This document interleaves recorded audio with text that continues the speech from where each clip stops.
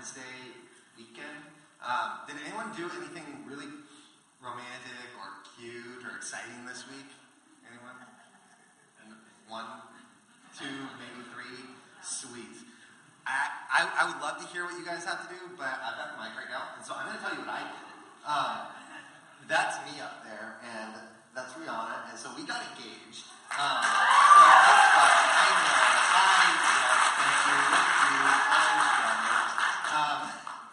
And so I've been asked a few times already, just kind of like about our story. So I wanted to share that with you guys this morning, not because it is super pertinent to the message, but because as one of your pastors, we ask for vulnerability all the time. And I just want to share part of my life and what's going on in it. And so our message today actually is all about love. I was inspired by St. Valentine, and we're going to talk about love today, but first I just want to share the love story that I've been kind of walking through the last couple of years. And if I am like talking a little too fast, it's because I had coffee, and so I'm going to try to slow down. But Rihanna and I technically have known each other since 2009, and I say technically because we met at Westmont College as freshmen, and I say technically because we knew each other's names, but we didn't know each other. We actually never spoke more than like 2 sentences to each other per week for 4 years, because I was not someone she wanted to spend time with. Super nerdy, all that stuff. I played games and like outside games like Mafia, and she walked past us and was like,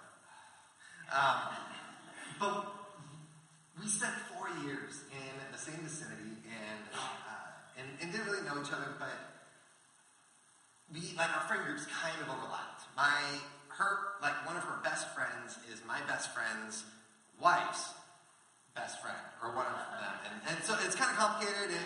We all got invited to Rome together for a wedding, and we're all there because they're all intertwined, but we never actually connected.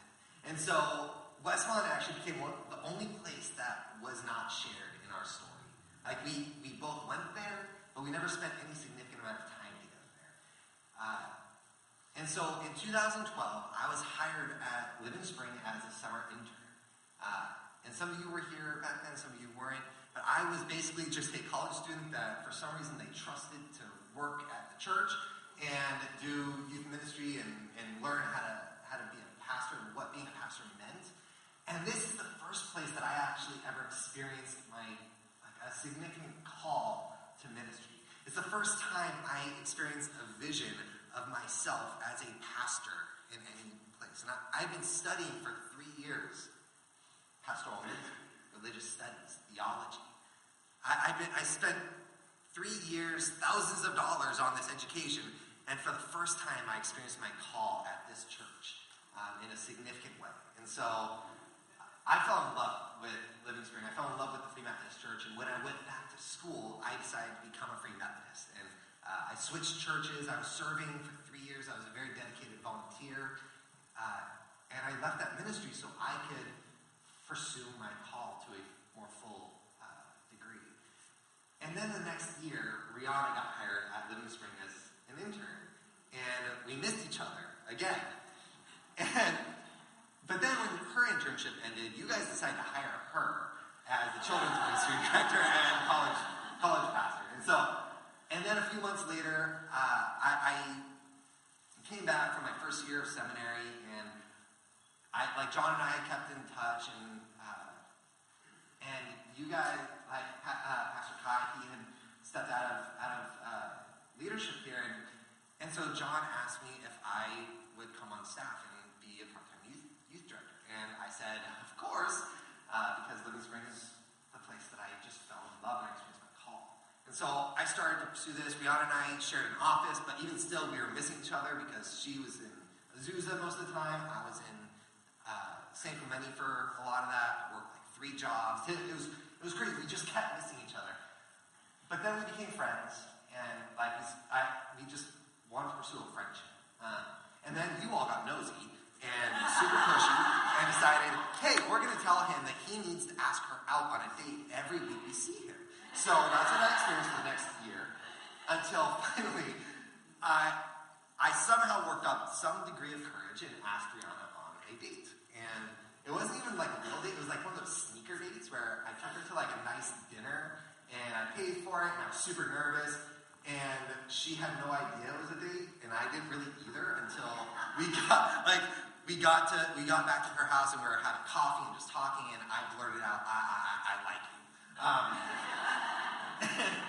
And so we start dating, and 2 years go by, and then we're at September of last year, and we start talking about engagement. We start talking about getting married, and dreaming like this is something that we kind of want now. And so as soon as she says, like, I think I want to marry you, I'm like, I'm going to call your best friend and find a ring, and like we're going to get on this. Her best friend's name is Dee, and I'm talking with Dee since September, and we're looking for rings. We're searching high and low for something beautiful and elegant, just like this woman that I want to wear this ring.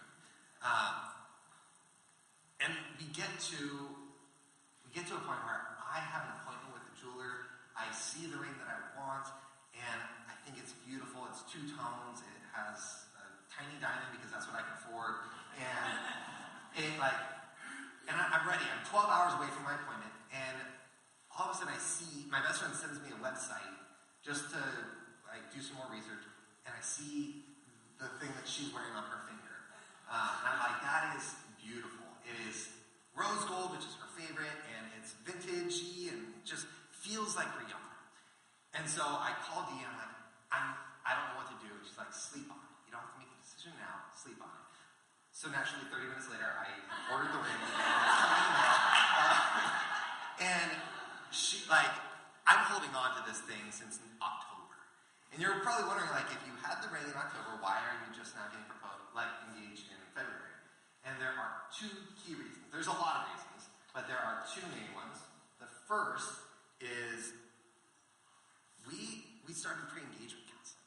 And we really wanted to do this because it is something that it doesn't make sense to either of us why people get engaged and then they start having all the hard, significant conversations with a professional that is like their goal seems to be that they're trying to break you up. Why would you do that after you've already committed to one another to like going to the altar, and you're just now having these conversations? There's a lot of pressure there. You've already told people that you're going to get married. You've sent out invites, and then to do that and potentially bring in a lot of deal breaker conversations, it just makes it harder. Both of us have families that have significant amounts of divorce and just rampant. And so we know the pain that causes. So we want to be careful. And then the other reason is very practical. Santa Barbara caught fire. And if you remember the Thomas fires, it ruined all my plans. So I actually had plans to propose in December. And we had gotten to a point where I was actually pretty confident still, but I wanted to do it over this place that is significant to us, over Westmont, because it's that one place in our history, in our shared history, that we share, but we never really shared. Like, we were never actually together. We never spent that time together there. And so I wanted to do it in this place. And so Santa Barbara caught fire. I was like, well, I don't know what to do. And then fast forward again to January, late January, and we had just broken through in some key areas of our pre-engagement counseling. And we got to a point where I just know. I know we're ready. I know it's time. And so I called Dee up, and we're planning. I've got the space. I know the date, and then Dee tells me something. 2 weeks ago, she tells me, by the way, Rihanna is telling everyone and anyone who asks her about when you're going to propose, she's telling them, well, he's probably going to propose soon, but I'm not worried about it. I'm going to know exactly when because he can't lie, and I'm never surprised by anything he does. I'm like, Challenge accepted. And so I start planning this with Dee, this kind of intricate web of lies that I don't lie to all of you, just to my fiance, which, now that I think about it, not a great way to start a marriage, but whatever. We're good.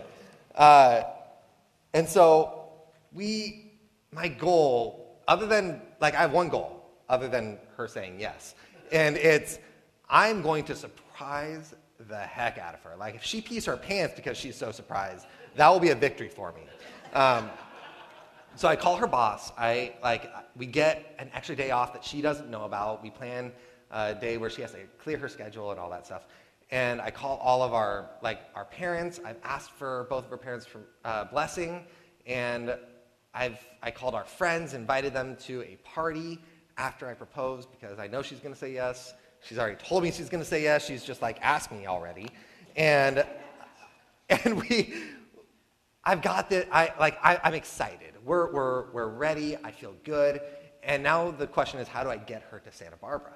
And that's solved by a birthday party that I'm going to drive us both up to on Saturday, stay for a little bit, hang out, and then she's going to stay in Santa Barbara. I'm going to drive back early so I can get to church. I'm leaving early, not really.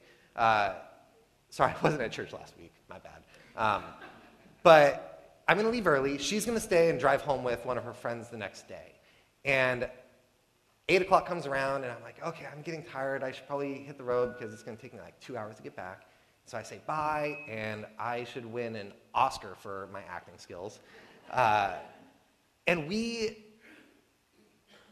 plan is set, the trap. And she's got the whole day, the next day planned with the girls, and they rent buggies, and they go get their nails done, and massages, and all that stuff. They're just pampered. And I'm busy, doing the back-breaking labor of setting up this location. I have to, climb a tree to, in a sports coat and nice pants. These are the pants. And 5 o'clock finally comes around. I spent most of that day just praying with my best friend and hanging out and preparing this place. 5 o'clock comes around, and Dee is charged with getting Rihanna to this location at 5 o'clock so I can propose during, sunset before it gets super dark. And they come up with some master plan to get her all dressed up and looking fancy so that she doesn't yell at me when the pictures come out, and I can show them to you. But she gets there, and I don't know if you can see me. I'm hiding in that left-hand corner / praying that she'll say yes. And she gets to the spot. She gets to the place, and this is my favorite quote from the whole week.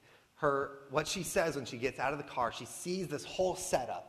There's twinkle lights and lanterns in the tree. There's this white table with, you can't see it clearly in the picture, but there's a book that I made for her and flowers, and it's beautiful. And she gets out of the car and she turns to her friend. She's like, guys, it looks like someone's going to get proposed to here.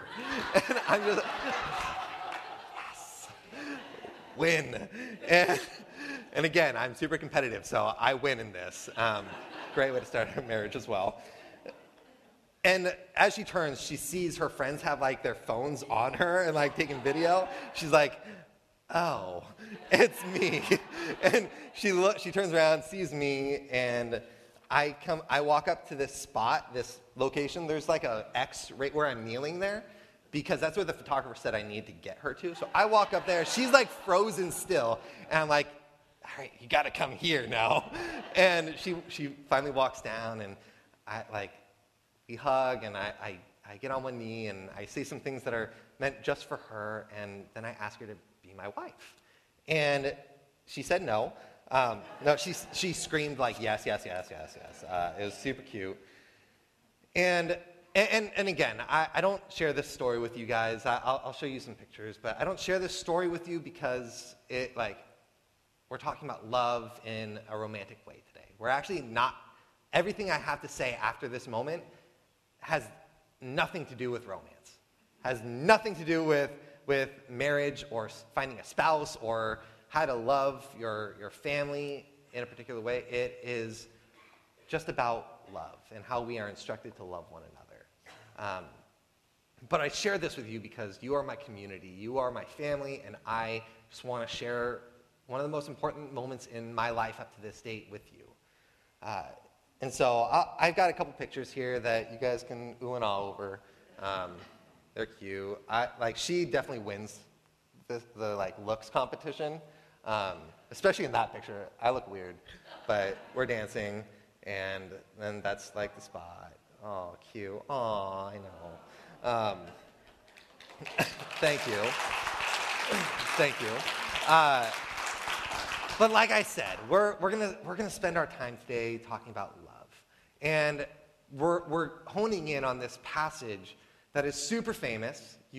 Even if you've never read the Bible before, opened your Bible before, you have probably heard this passage read at a friend's wedding or on TV or in some romantic comedy movie at a wedding scene. It is just a very famous passage. 1 Corinthians 13. And the Apostle Paul wrote this passage. He wrote this scripture 2,000 years ago. And it just blows my mind. Reading this, it comes out to sound very much like poetry. And when I read it, it just makes me think that I can bet money on the fact that Paul was probably writing poetry that made women swoon when he was a teenager. Boy got game. And so we get to 1 Corinthians 13, and I'm sorry, I didn't include the verse numbers up here. It's 1 Corinthians 13, 1 to 8. But he says, if I speak in the tongues of men or of angels, but do not have love, I am only a resounding gong or a clanging cymbal.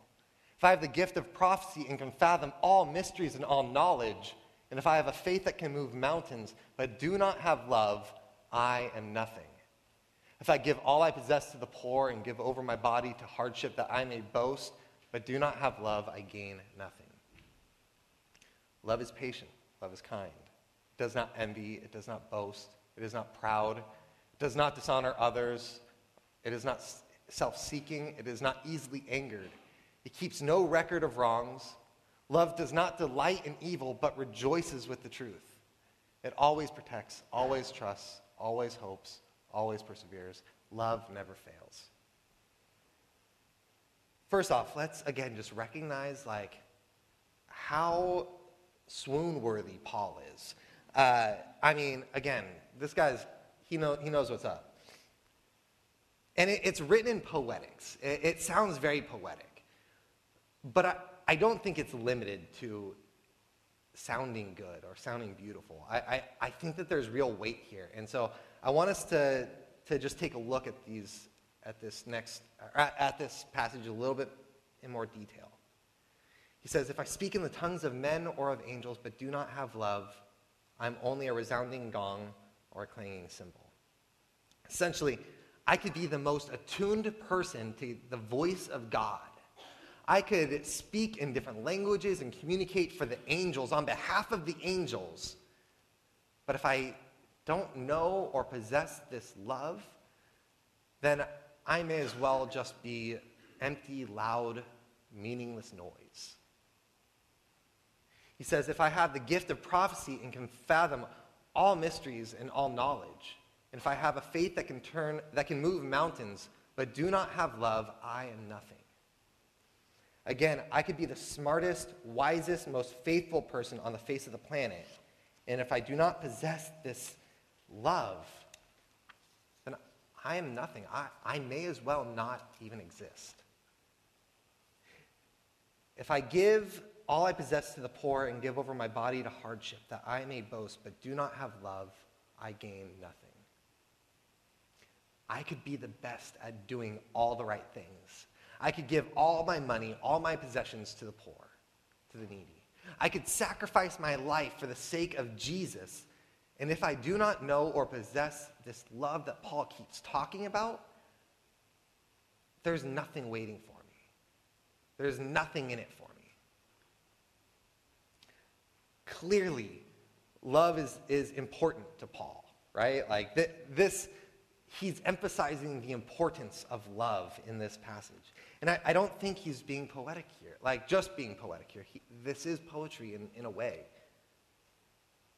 But Paul is communicating some incredibly powerful truths. What I read here is anything we do, we could be the best at choose your thing. We could take action, and if we don't have love, all of our work is meaningless. It's done in vain. And so, Paul moves us from the importance of love to the definition of love. What is love? So he says, love is patient, love is kind. It does not envy, it does not boast, it is not proud. It does not dishonor others, it is not self-seeking, it is not easily angered. It keeps no record of wrongs. Love does not delight in evil, but rejoices with the truth. It always protects, always trusts, always hopes, always perseveres. Love never fails. And every time I read this, I am struck by just how beautiful these words are, how much truth resonates in these words, especially while we are in the midst of a culture that is obsessed with love, that sells love online. You can swipe right for love anytime you want on your phone. We're in the midst of a culture that sells love like candy to be devoured. And at the same time, it tells us stories of fantasy and sets up expectations in our lives that really affect our friendships and our marriages, our romantic relationships as we wait for Mr. or Mrs. Right. And then or when they show up, we put our own expectations of fantasy on them, things that are impossible to meet except for by these stories. And so, in the midst of all of this, I find Paul's vision for true love refreshing to my soul. And I think there's a reason we see this passage used so frequently in wedding ceremonies and professions of romantic love. And I'll just speak for myself, but I think it's because every fiber of my being, hungers for this type of love. Let me say that again. For me, it's every part of who I am hungers for this. I deeply desire a love that is patient, love that is kind, love that doesn't envy or boast, or a love that's not proud, a love that doesn't dishonor or disrespect others, a love that's not selfish, a love that isn't easily angered, a love that keeps no records of wrong, a love that does not delight in evil but rejoices with the truth, a love that is perseverant. I deeply desire this type of love. And if you find yourself in the same spot, if when you hear this passage, you find yourself craving what Paul is talking about, I think that's normal. Whether you're married or you're single, or you find yourself somewhere in between, if that is you, that is normal. That is good. That is how we were made to interact and desire. And I'm not even talking about God's love here. This passage is not about, I don't want to say it's not about God, but it's not about God. Paul is trying to teach us how do we love one another.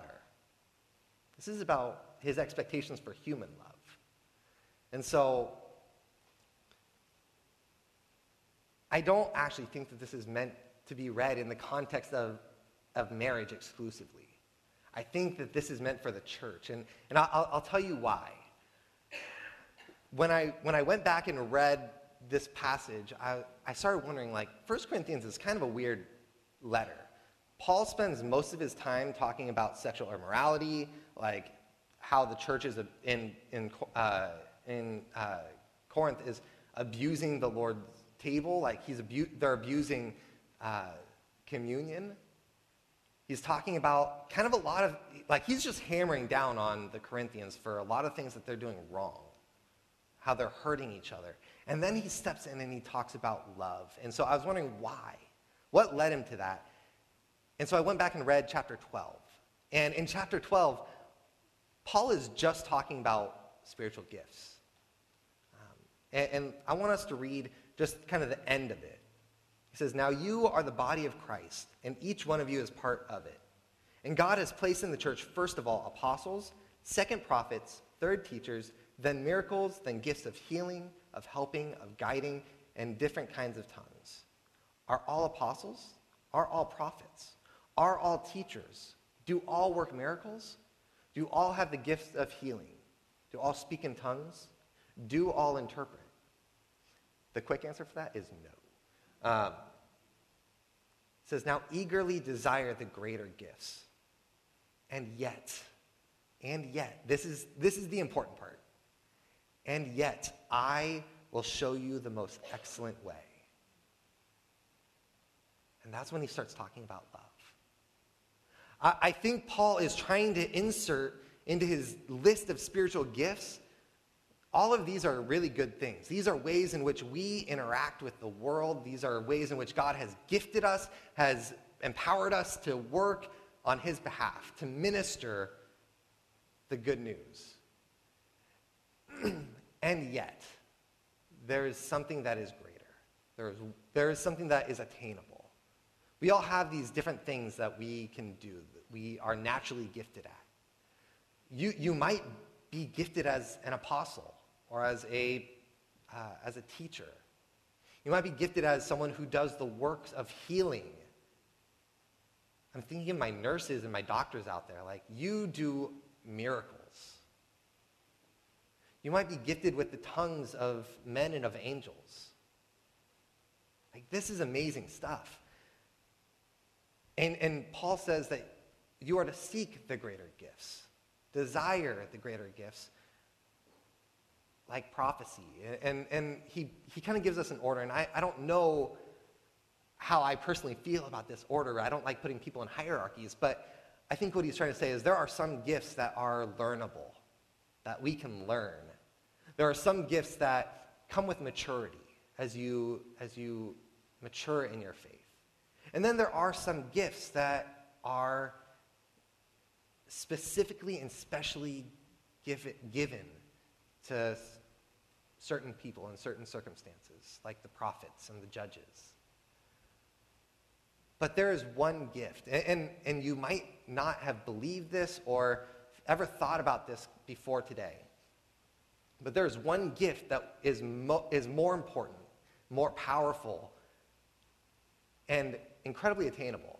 It's something that we all can have and possess. And I think that is the spiritual gift of love. And I think that, again, I'm not talking about romance. If you are single here and you haven't entered into a marriage relationship, that's okay.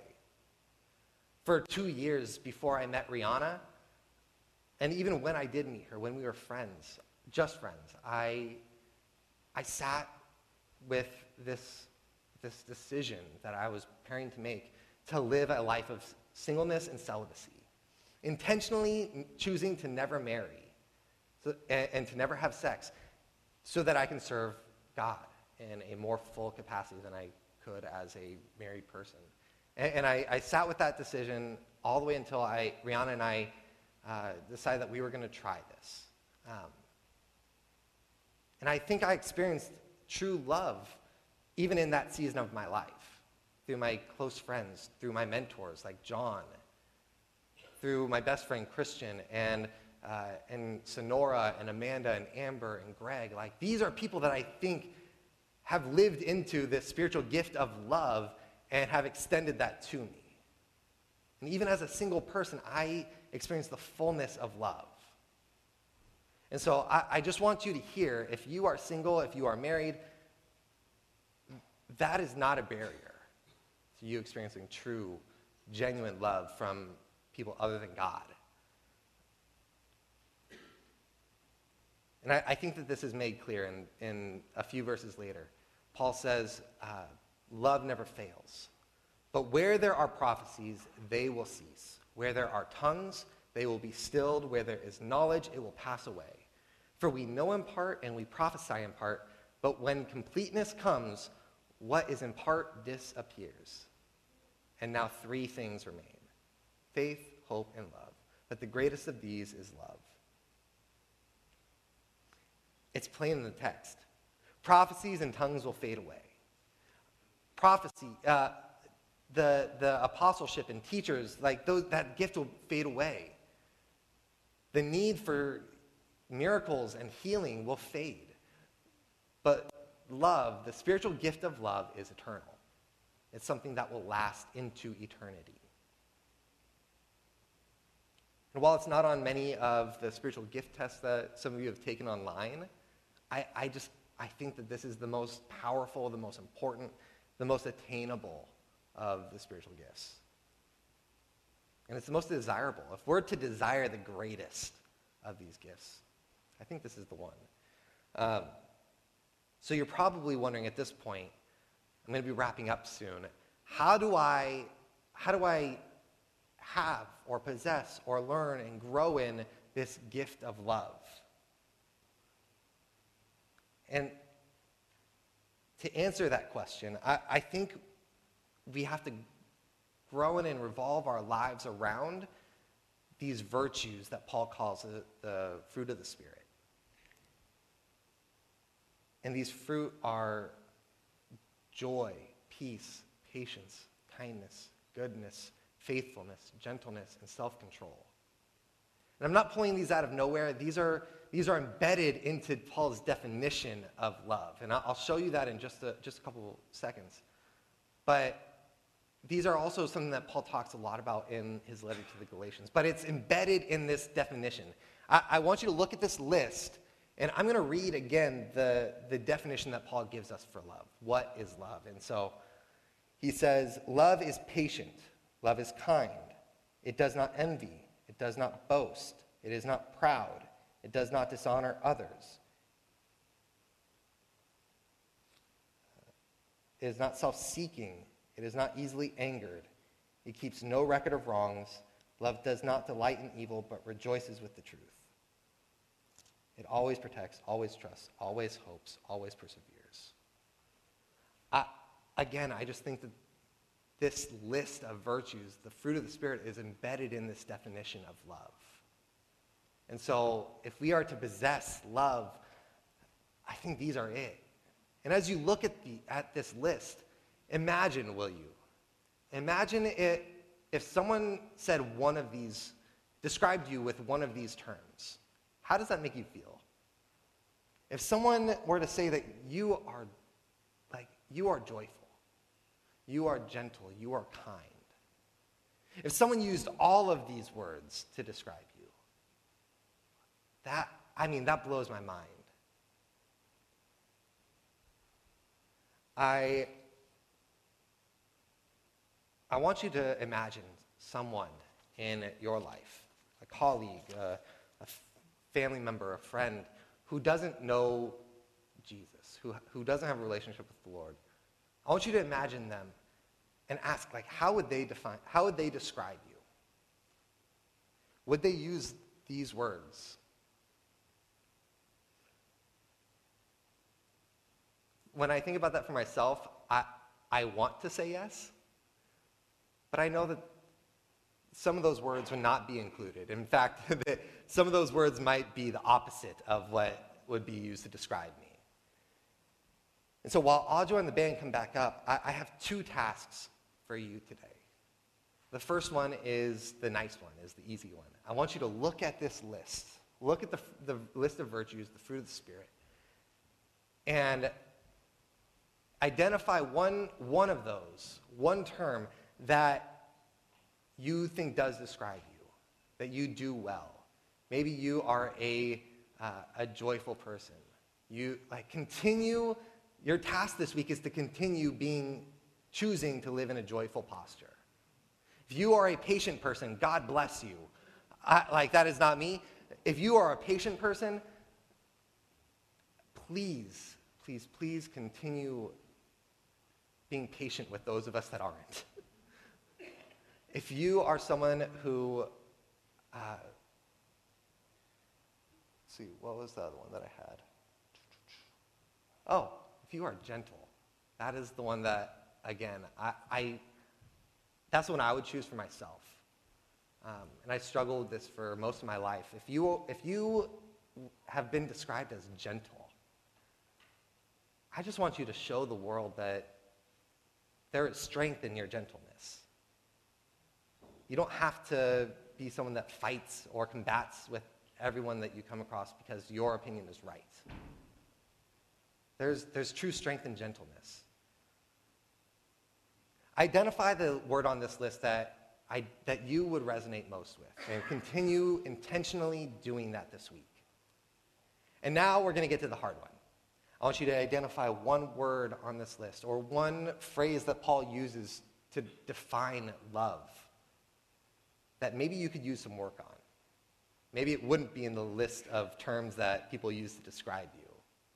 Maybe you're quick to anger, or you don't have a lot of patience, or self-control is something that you struggle with a lot. Just choose one. You don't need to choose the whole list. Choose one today. And intentionally work on that this week. Intentionally make choices that allow you to move towards possessing a greater understanding and a greater embodiment of this spiritual gift of love. Can we do that this week? I'm going to pray for us, and then Audra and the worship team are going to lead us in a final song. And I believe Audra has a poem that she's going to read that she writes during the messages. And this is a time where you can fill out your connection cards.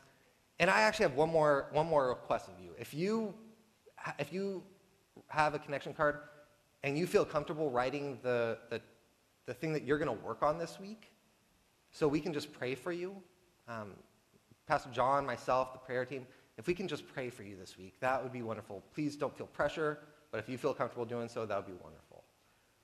Let me go and pray for us, and we'll continue in our final worship song. Lord, we are so in awe of you. We are grateful for the opportunity to love, to show each other compassion, that you've given us a definition and you've shown us just how important our love for one another is. God, you have blessed us. You have moved in our lives. You have spoken to us today. I trust.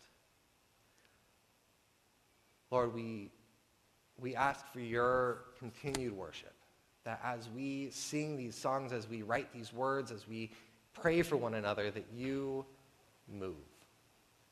We don't know how or why or what exactly you do, but you shape our lives. You've gifted us, you've empowered us to do your work in your ministry. And we ask that you help us to love one another well this week. We love you. It's in the name of Jesus Christ.